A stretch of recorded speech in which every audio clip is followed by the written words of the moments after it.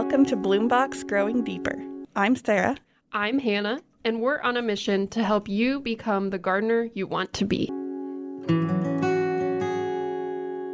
Hello, everybody, and welcome back to Bloombox Growing Deeper. We're so excited to have you all here.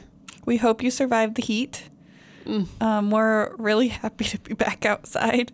So happy. I'm just going to ask this right now. Sarah, when is this coming out? Next. Is it the next one? It is. This is our next episode, and it comes out on Labor Day. Oh, hey, happy Labor Day.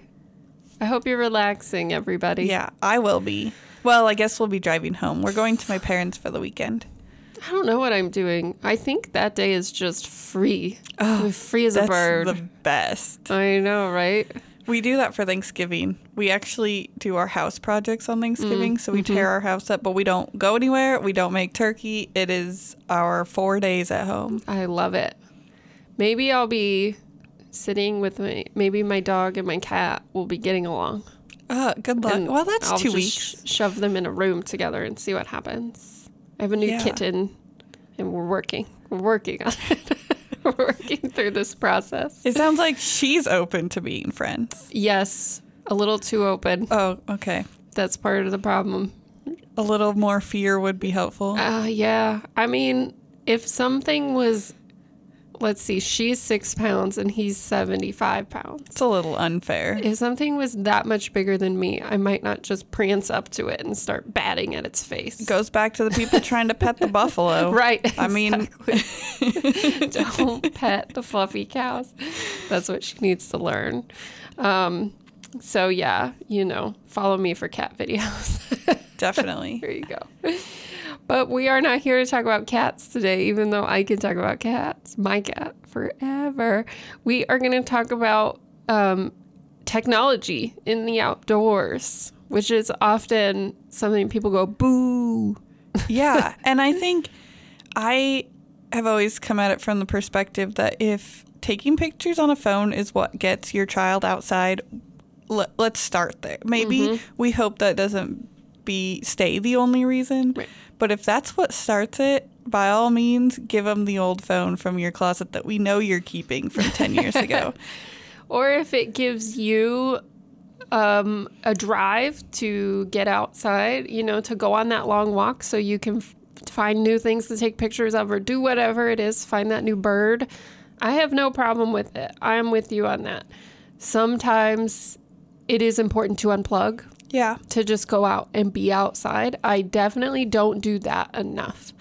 As you have probably noticed, I'm notorious. My headphones are constantly in my ears. Yeah.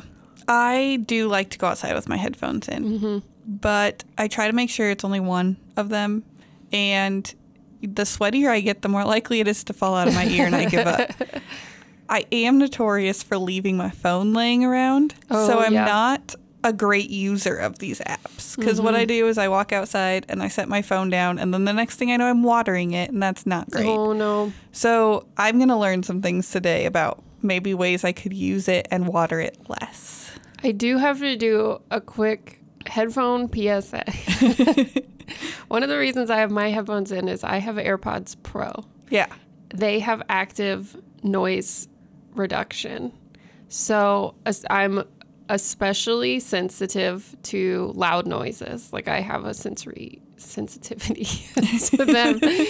And one of the reasons I have them in all the time, even with nothing playing, is that it reduces those sounds, especially when I'm working in the yard. Do that at Costco. Yes. I will walk around Costco with my earbuds in and nothing playing. And half of it is because I don't want anybody to talk to me. And half of it is because I can't choose which kind of bread I want with that much noise going on around me. Yeah. The headphones, they fascinate me because like... These things are amazing because they seal, so they make a noise-proof seal, but then they use the microphone to pull in the sounds around you at the right decibel. This is going to sound really funny, but I was contemplating that on my way to work today. Yeah. Because I knew this episode was coming up. And I was thinking about and I was like, do they use the microphone? Do they use your phone? How do they do it? How do they know what you want to hear? They use the microphone. So, like, when I'm walking the dog, I can hear his nails clicky, clicky, clicky which tells me that I need to trim them. Yeah.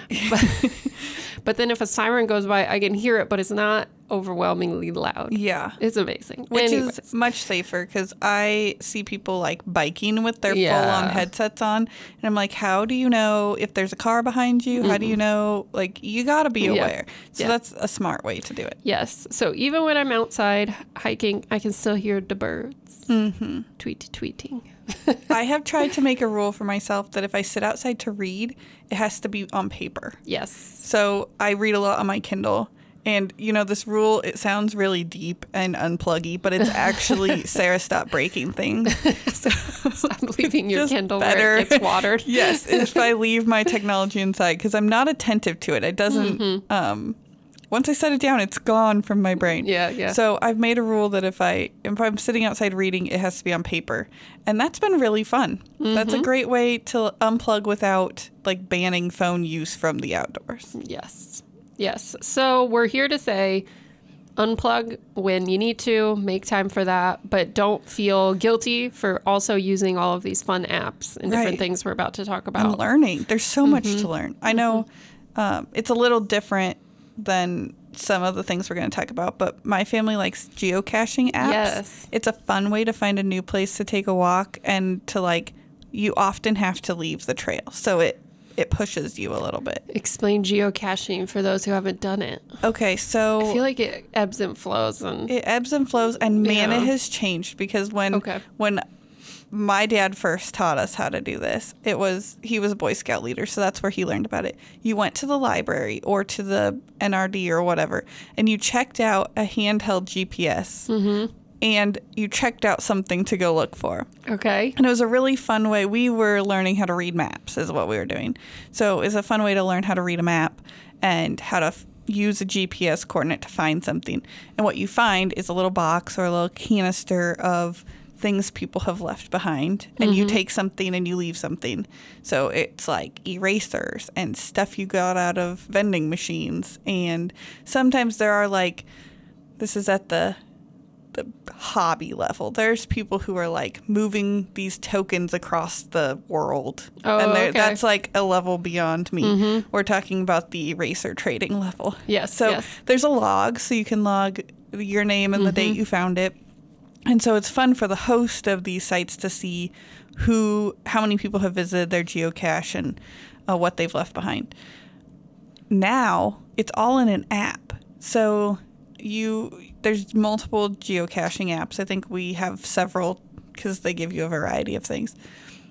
You pick like the park you want to be in or something, and it'll tell you how many geocaches are there, and you pick one to find. And then it's more like following the dot.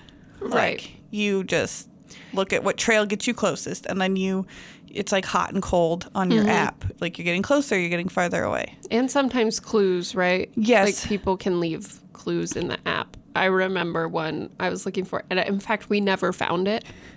Well, they are hidden. They're not just Yes, lying there. Right. And people had left clues of like, look up higher around, and we could not put this thing together.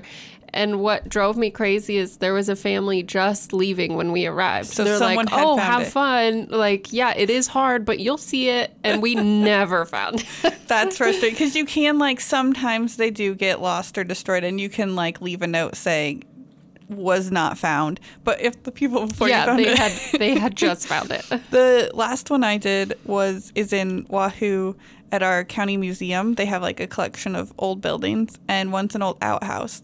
And the clue was like just 4 numbers. It was the code to the padlock, and you open the outhouse, and there was the geocache. Oh my gosh. But that's a fun one. Yeah. I haven't geocached in years. I should give it a go Well, again. you walk all the time. I bet know. Wilderness Park has several. Oh, I'm sure they do. I found a bunch at 9 Mile Prairie as well. I bet so. Yeah. Yeah. Okay. Let's move on to more specifically garden and nature Yes. learning and identifying apps. Yes. So up first, you've heard us talk about it. We've said it before, and we'll say it again. iNaturalist. Yep. It's one of our favorites. It's for a reason.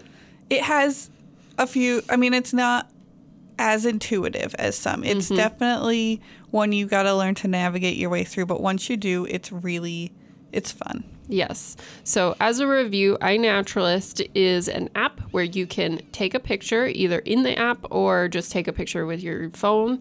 And then you add it as an observation, and it will ask a series of questions. Some are required, like location and things, but you can always not answer things that you don't know the answer to. And it will also help you identify it based on some image searches that it can do. And so if it matches up, you can say, yes, I think that's what it is, or no, it's not that, and you leave it unidentified. And then it connects it to a whole community in these observations where people can help identify the things.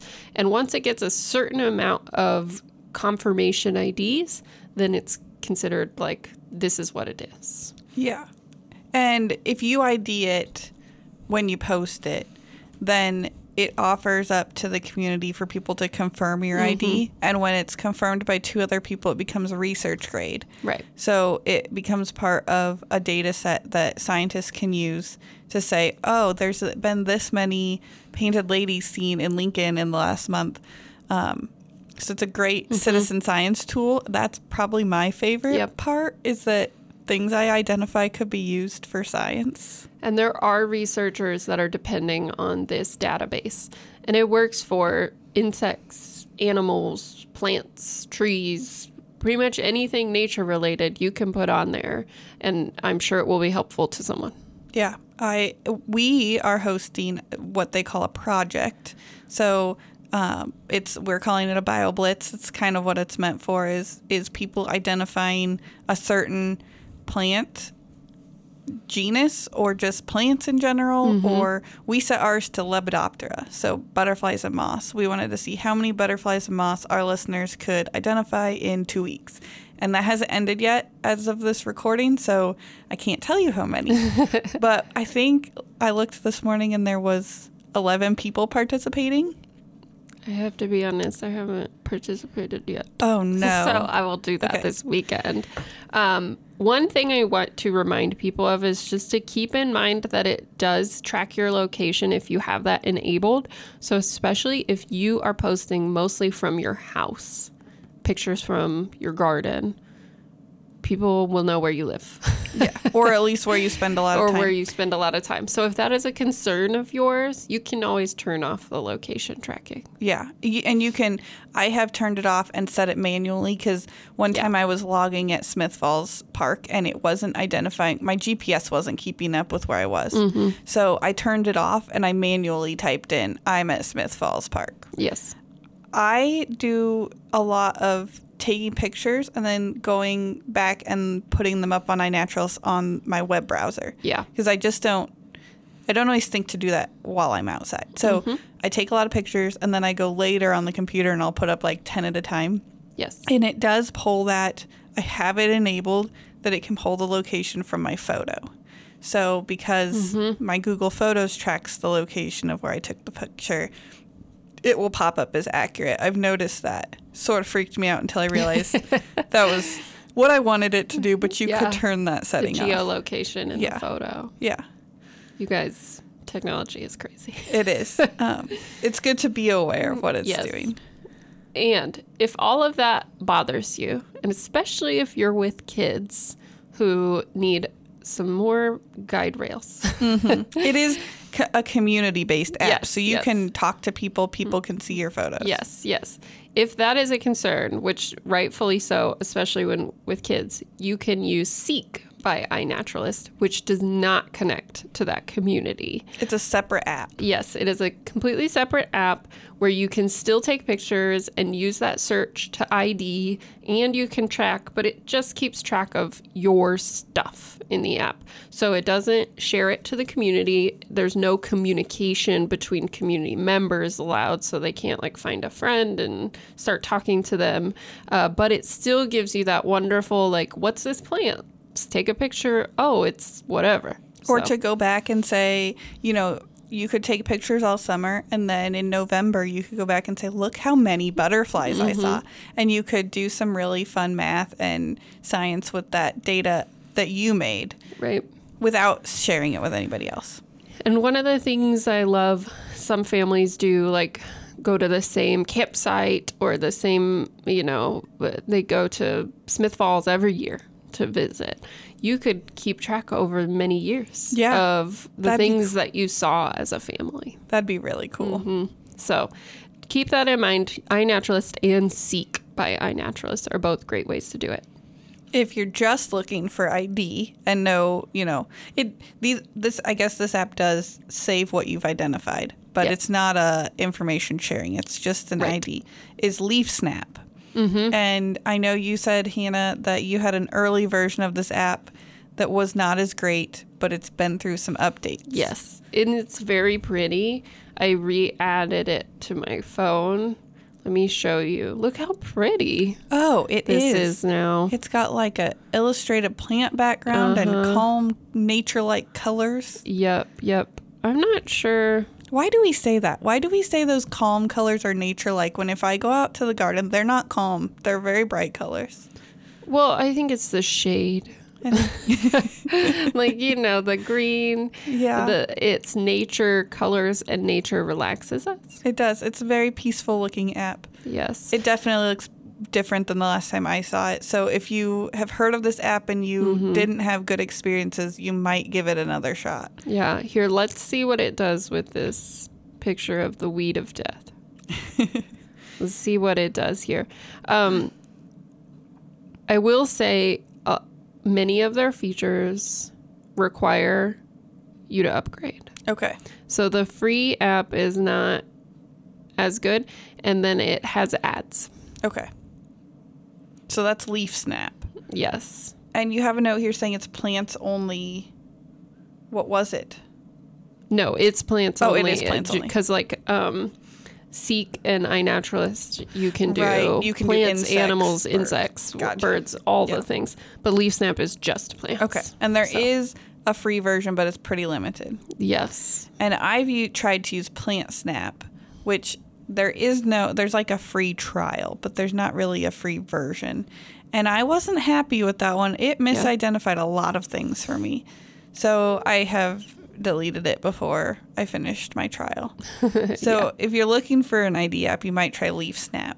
Yeah, and really, if you're I don't even know if LeafSnap is the best. It's fine. Yeah. But otherwise, I would just go with iNaturalist. Yeah. Honestly. The nice thing about iNaturalist is it's not a one-time ID. It's somebody could comment and say you had this wrong and give you the right answer. Yes. Which is nice. Yes, that's what I like. So the last one we have in an ID capacity is Google Lens. This is the one I use. Yeah. So tell us about it. So Google Lens, there's two different ways to do it. If I don't know how everyone's phone looks, I have a Google phone, so it's a little more built in. But in my search bar, I could choose to type, or I could click on the little camera icon and take a picture in the search bar. Yeah. Or I can open Google and put in a photo that I took at a different time. And what it does is it just searches for things that look like that photo. And the reason I like this is because it still leaves it up to me to choose which one looks most accurate. And then I can use other things I knew about the site. Like maybe this photo didn't show this exact angle, but I can remember that angle and say it's this plant over this plant. So I feel like I'm a little more in control, that it's a guide, but it's not trying to tell me a definitive answer. It's trying to give me several options to choose from. And then it's also showing you all of the information that Google has at its So fingertips. Yeah, once I choose something, usually it's a photo from someone's website, and then I can go to that website and read about it. So a lot of times the things that I search are plants, and it will pull up a nursery site that sells that plant. And then I have all this information about the plant right there instead of just a positive ID. So it's a really good one if you're looking for more information. You're not trying to share it with anybody. You're just like, what's this mushroom? Yeah, and I want to know about it. Yeah. The other thing I like is that iNaturalist is more geared toward natural things. So a cultivated plant is less likely to be easy to ID. So if I want to find a cultivar of something that I saw in someone's garden, Google gives me a better chance of finding that specific information. Yes. And you can use it on literally anything. You can use it on animals, insects, scat. Yes, you can use it on everything. I have seen people use it while traveling to translate things. Yes. Now, all kinds of things. yeah, there was an upgrade now. It will just you can just hold your phone over words and it will translate them. Yeah, it uses augmented reality. I've used it to find out where someone bought their patio furniture because I liked their table. Technology can be creepy, people, but but now I have this table that you like, that I right? like. So that's what counts. I told them. I wasn't just walking up to some random person's house. Yes. And so to get Google Lens, I have an iPhone, so it's not automatically on your phone like it is on a Google phone. All you have to do is just download the Google app. Yeah. And you got it. So I think that it doesn't just have to be a Google phone. If Google is the main search engine on your phone. Right. Yes. Which is for a lot of Android, it's automatically there, or you may just need an update on your phone and it will be there. Yeah. So iPhone, just download the Google app and use that as your search since iPhone set it to Safari. Yes. Instead. Boo. I like Safari. It's fine. That's fine. Anyways, okay. So those are our plant animal IDs. Wait, you got one more animal. Oh, yeah, I have one more animal. Okay. This one is my absolute favorite app on the list. I've heard you talk about this one. I kind of want to try it out. Merlin Bird ID. Yeah. It's so cool. Once again, if you had an early version and you haven't updated it or tried it again recently, they've made major updates to this app that can do amazing things. So I've talked about my wilderness park walks many times, and when there is a bird cacophony happening, I love that word. I open my Merlin Bird ID and I hit record, and it starts recording all of the calls. And as the calls are happening, it pops up, this is this kind of bird, this is this kind of bird, and it brings up all information, and then it tracks all the birds you heard during that time you were recording. Wow. And then you can go back through and look at the information they provide for each bird. That is really cool. I do not know enough about birds. I wonder if this would work on my father-in-law because he can do make bird noises. Oh. I wonder if it would identify him as a bird. You should try it. That would be funny. So because often we hear birds before we see them, right? And I think it was last fall, I was sitting in my house most nights, windows open because it was nice, and I would hear this bird call that I had never heard before. And I kept hearing it. And finally, I caught it in time to record it. And it popped up as a whippoorwill. Cool. And I was like, I don't know about this. That seems suspect. Whippoorwills not known to be in this area, especially in an urban setting. They're kind of a southern bird, aren't they? No, they do live here, but their population is limited and they don't like urban spaces. So lots of times they're found in more forested, but they're also on the edges of forests. Okay. Which is not a description of Lincoln. Right. And they do their mating call, which is what this was, from the ground. Oh. So they hide in the leaf detritus and do their call. So I was like, I don't know about this. Whatever. I ran into Jason, bird nerd, and I said, okay, I don't know. I heard this bird call. I think it's a whippoorwill. And he said, have you tried the Merlin bird? I said, yes, I have. Here, I have the recording. And I played it for him. And he was like, that is a whippoorwill. And we are trying to do research right now on these because there is a population on East Campus. What? Well, you live right by East Campus. And I live right by East Campus. And I was like, well, he made it over here to my yard. That was like 1.5 years or 2 years ago. I haven't heard it since. Okay. I'm kind of sad. Yeah. But so then I was able to send that recording to the people that Jason had been working with so that they got this information and they had the date and the time and all of the info on when this bird was at that specific location. That is so cool. Yeah. So it's really fun. And it does, like, if you can use that feature, but you can also just look up birds, play their calls, listen for them, all of those types of things. So it's another good way to just learn more about birds. I need to learn more about birds. I do not know enough about birds. I didn't know I knew that much about a whippoorwill until I just started talking. But I don't know a lot about birds either. My bird ID is very limited. I know cardinals and robins and little finch birds, which covers a large category of anything smaller than a robin. Finch birds. Yes, it does. Tell us about your little finch birds on the ranch. Those were chickadees. Chickadees, that's what it was. So this was several years ago now. Yeah. My father-in-law traps, and so I got to go out with them over Christmas and just ride around in the side-by-side checking the traps. And there was... Can you explain traps for people? Oh, okay. So they live on a ranch, and so they fur trap. Mm-hmm. So this is like coyotes and muskrats, and I'm sure that's not a very good description, but this was, so they trap them primarily because coyotes turn into problems. Yes.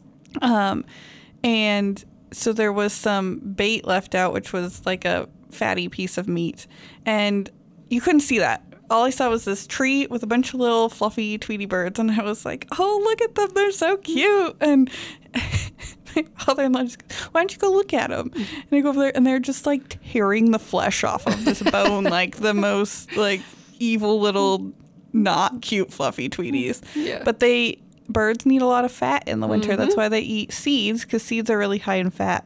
That's why we put out suet.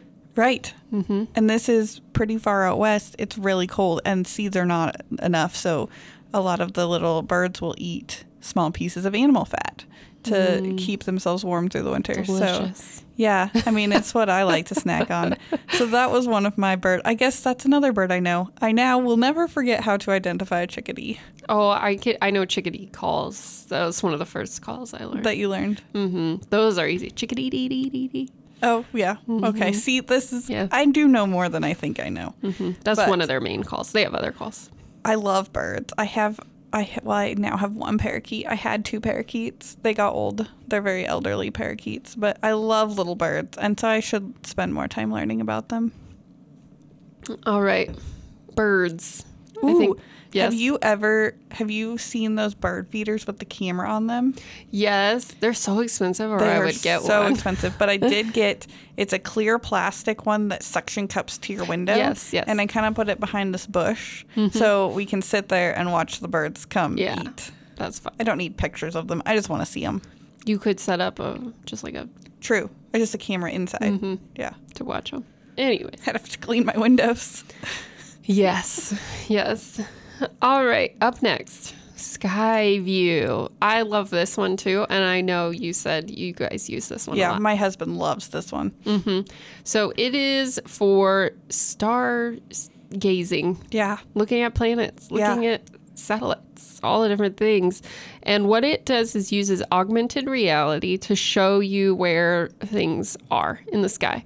So at night or during the day, but it doesn't work as well during the day. So at night, you open the app and you face the camera wherever you are trying to look and identify things. So whether that's a star or a planet or the moon, whatever you want it to be, and you can move it around and it'll tell you where the constellation is, or, oh, that bright star is actually Venus. It'll tell you all those types of things. If you haven't seen this, you have to look it up. It's really neat. Mm-hmm. The cool thing is it is augmented reality, and it's a little bit GPS based. Mm-hmm. So we like it because when we go out west, we get to see a lot more stars than you can here. But even if you can't see the star with your eyes, it will show you what is there. So if you're in a more urban area and you can see like a couple stars, but you can't see a whole constellation, it will finish off the constellation for you. Yes. And it'll show you like International Space Station is flying over, or different satellites that are coming over. I don't have the paid version. There's a Skyview Lite, which is free, or there's a paid version. The paid version is only $2.99. It's not expensive, and it adds a lot of cool stuff. Yeah, I heard you can see space detritus. You can point it I don't know if this is because it's paid or not, but you can point it at the floor. Yes. And you can see the constellations in the southern hemisphere that would be like right below you, which I think is just super cool. I do that too. Yes. So that must be a free thing. Yeah. Yep. So, because remember, the Earth is round. So it's surrounded by. We're surrounded by constellations. That's right. So, have I ever told you that my theory is that when aliens come, it'll be to tell us to stop sending trash into space? Yeah, I'm not opposed to that theory. There, you can, when you have the paid version and you see how much is out there, it's kind of gross. Do you think Skyview would show you the rocket that just landed on the moon? Ooh, I don't know. I We'll hope have so. to look tonight. Because India joined the forces. Yeah, was it India? It was India. Japan's didn't make it. Right. Yes, and India did just land. I'm gonna have to look tonight because that would be really. Oh, I don't have to wait till tonight. I don't have the app though. Find the moon right Nick, now. Nick. I have it, but I don't have the paid, so it probably won't show it. But yeah, so that's a really fun one if you're stargazing, sky gazing, whatever you want to call it. I like it because it's a nighttime option. Because this time of year, we spend a lot of our outdoor time at night. It's a more pleasant time to be out. Yes.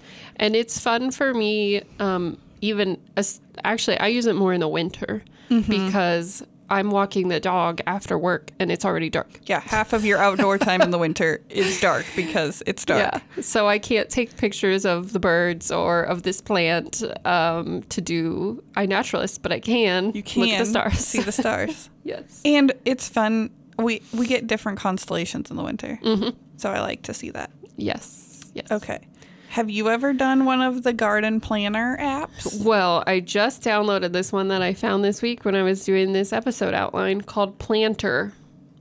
There's some I haven't seen this one, but there's some really cute looking ones where you get to place all of your cartoon carrots. Yes, that's what this is. Let me show you. So I added a sample garden. To be clear, everyone, this is for vegetable gardens. I don't think you could use it for other gardens, but it's mostly vegetable gardens. And you set the size of your garden plot, whether it's a raised bed or a regular garden, whatever. And you can do U shapes. You can do whatever you need to do. And then you click on add plants and you can see the full list. They have like all different types of fruits, vegetables, herbs, and then a few different, like, I noticed they did have some flowers. Some of the things that people plant among there. So like marigold, chamomile, bee balm. Like some pollinator plants and then some like pest control plants. Yes.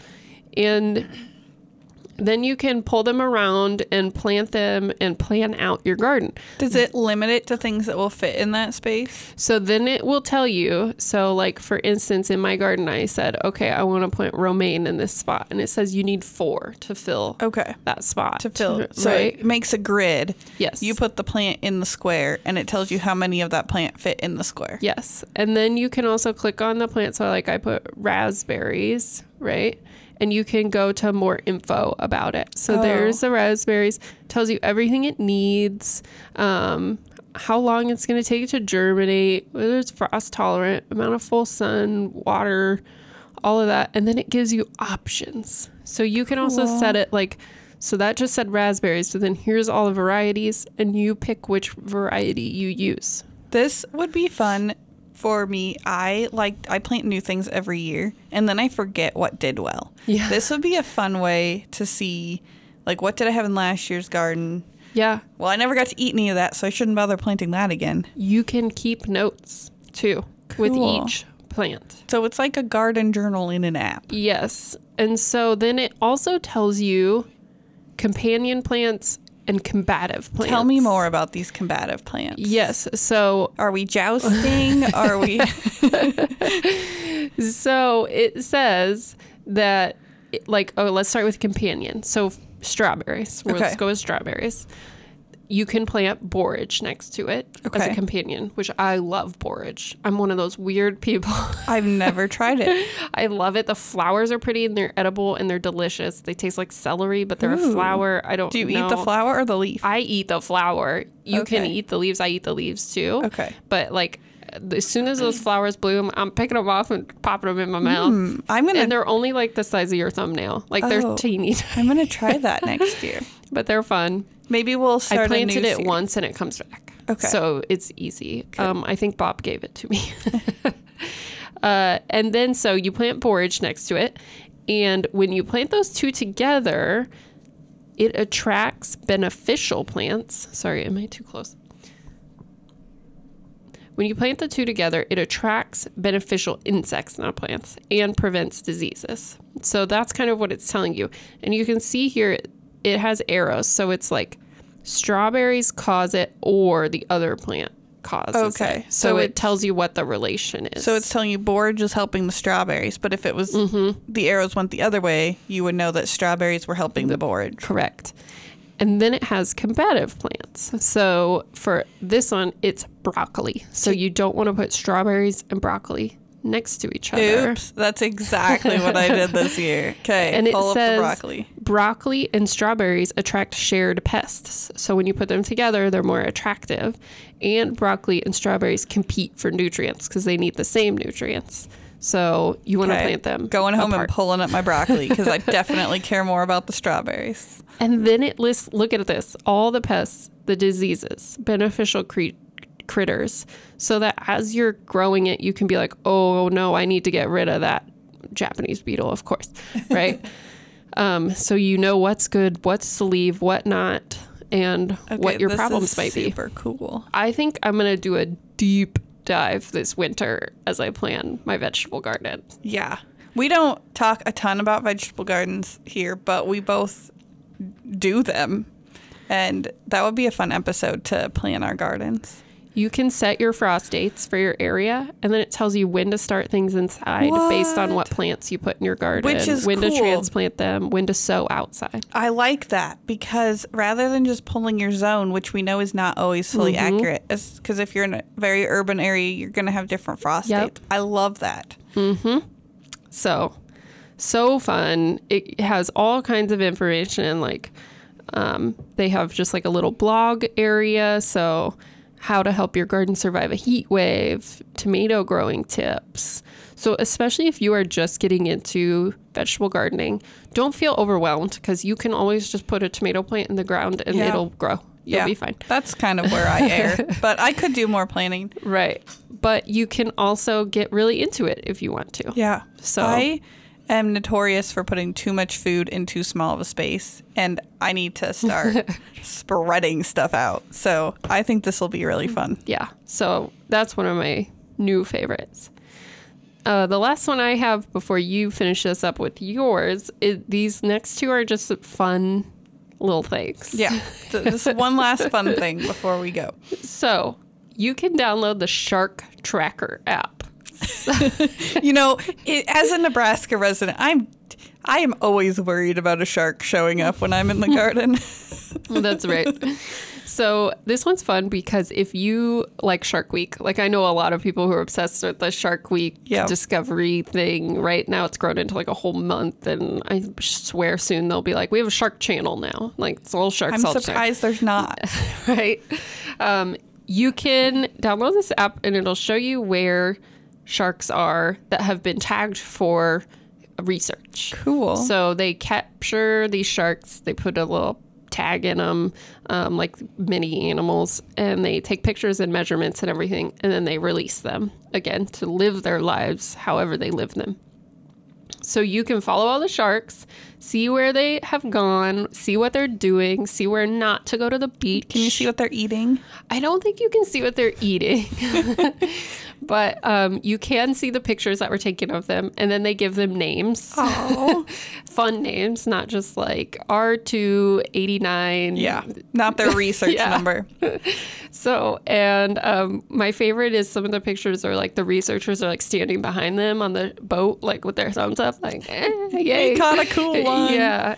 Most of them are great white sharks, but they also have some whale sharks and different things. Don't ask me how they caught a whale shark. Those things are huge. How big of a boat did they need? It had to be big. So that one's just fun. If you have someone in your life who likes sharks, I imagine there are little children out there who think this could be really fun. Yeah, I agree. So there you It go. would be fun to like adopt a shark and watch where it goes all year. Yeah, that would be a good time. Yeah. Or, you know, if you're going on vacation and there's like 5 sharks, you might choose a different beach. Yes, I would. All right, what's your last one? My last one is WeatherBug. Okay. So this is a weather app. For the most part, it functions just like AccuWeather, Weather Underground, all your weather apps.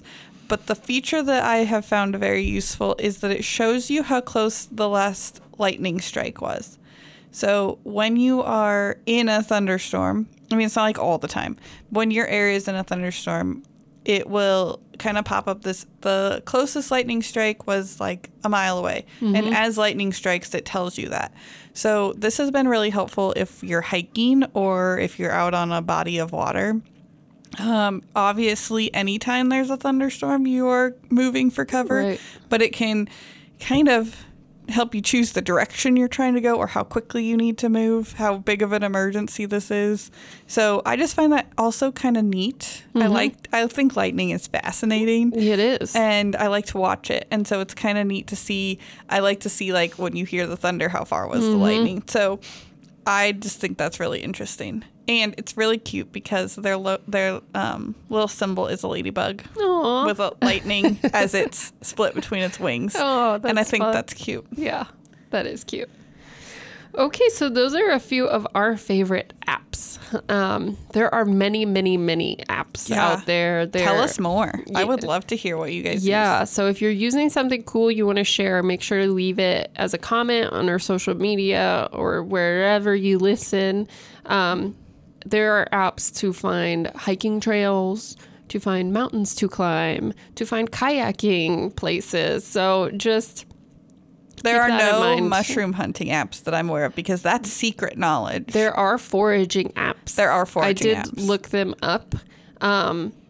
Most of the expert foragers I know do not recommend them Yeah, I would.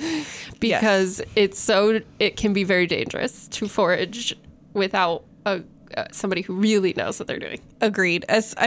One, there's the danger of you have to have a positive ID before you eat something. If you are not confident, a Google image is probably not enough to tell you you can eat something. But also, most likely, any foraging site that someone's willing to share publicly is not that great. Right. And none of the apps actually tell you where to find things. It's more about ID. ID, yeah. I don't think I would ever trust an ID with foraging. If I can't positively ID it, I would want a human ID from someone who's eaten that. Yes. So yeah, like we said, tell us about it. We'd love to hear more about your favorite nature apps. I do have a couple tips to share before we wrap this up because most of these apps are photo based. And there's some things that we've learned over the times of taking photos of nature that can be really frustrating if you're just starting. So there's kind of 2 main modes on my camera that I use on my phone. One's just the camera that opens, and the other's portrait mode, which is really good for focusing on something close up, which is half the insect pictures I take. Yes. So I will switch to portrait mode. If I'm trying to take a picture of an insect that's a little further away than I would like, I use my regular camera and take the picture before you zoom. If you take the picture and crop it in close, it always comes up clearer than if you zoom before you take the photo. Yes. This is probably not true if you own like a real camera. I'm talking about my cell phone camera. Yeah, we're talking about phone cameras here. It's all I own.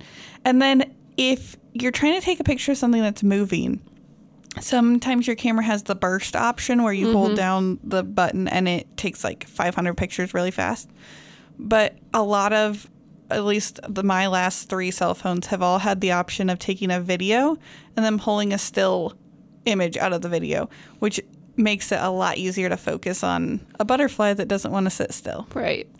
And for those of you that have iPhones, your regular setting for photos on iPhones takes a video and a photo at the same like time. a slightly moving. Yes. So you can adjust that photo for the whole length of the video to get the best shot out That's of it. very helpful. Yeah. That makes taking pictures of wildlife is very difficult. Even flowers, if there's a little bit of a breeze, it can be hard to get a really nice focused picture. Yes, yes. It also helps with pets and children. Yes. Yes. Okay. So those are our apps. Yeah. Tell us yours. Try out something new. But really, our main point is go outside and learn something. Exactly. All right. So what's blooming? What are Oh, my goodness. Yeah. So my ironweed is now in completely full bloom, which I know is later than yours because that was your what's blooming a few But mine weeks is ago. still blooming. Is it? Mm-hmm. Okay. So I think mine will last for a while. Mine's in parched sun. So I knew it would be later than Hannah's. Yeah. But it is, oh my goodness, that thing is in full bloom. And my blue sage is just starting to open up. I thought I had lost this plant. Oh, really? I thought it was gone. I only planted one, and I planted it so that it would come up between my two goldenrods because that color combination is my favorite. And I just found it. It was there all along. We had this really heavy rainstorm that bent over a lot of my big blue stem. And when I pulled it up, I used some twine to pull it back up against the fence, and I found my blue sage, and it's just starting to open. I'm so excited. I love it. Yeah. What's blooming in your yard right now? Okay. Bob talked me into planting helenium. Yeah, I'm sure he did. And it is gorgeous. Beautiful. It is blooming and it looks amazing. It's gigantic. Is the wrong spot. I don't know if he didn't hear me. Some of the things he talked to me into planting in my hell strip, that's where it is, to fill in. I was like, I don't think he quite understood what I was talking about. My advice with Bob is that he does not care how tall a plant gets. He just loves them for who they are. And so, yeah, I'm sure that it was all Well, and he's quite like, large. it doesn't get that big. It's not that tall off the ground. Because, like, my hell strip, I was keeping it, like, no more than a foot off the ground. Okay, you're keeping it quite short. Yes. And now Bob talked me into a bunch of things that Are way taller. are way more than a foot off the ground. Yeah, that helenium is not a little plant. And I really like it, but it looks very out of place now. Yeah. Because it's one skinny, tall plant. Oh. Just like poking up. I might try to move it. I think you could move it this fall. Yeah. But it has inspired me. Yes. So it's good for the plant and good for Bob. He inspired me because more grass can be removed. And There's always more grass to remove. And I really want to do that planting that we saw. Did you come to the garden tour at not Emeritus? No, I didn't No. make it to Emeritus. I have been there before. Yeah. And they had a whole like sloping section that was prairie drop seed, little blue stem, and one other grass that I wrote down, but I can't remember it right now. And just the combination of those looked great. So I want to do this just like a grass sweep across my front lawn next to some of my other prairie gardens. And I was debating, do I leave it just those three grasses and do this little sweep, or do I put some plants in? And I think I'm going to just sprinkle in Some helenium. some helenium. I think that would be very nice. I love a grass sweep. Yeah. But there's nothing wrong with a flower or two poking out of it. Right. Yeah.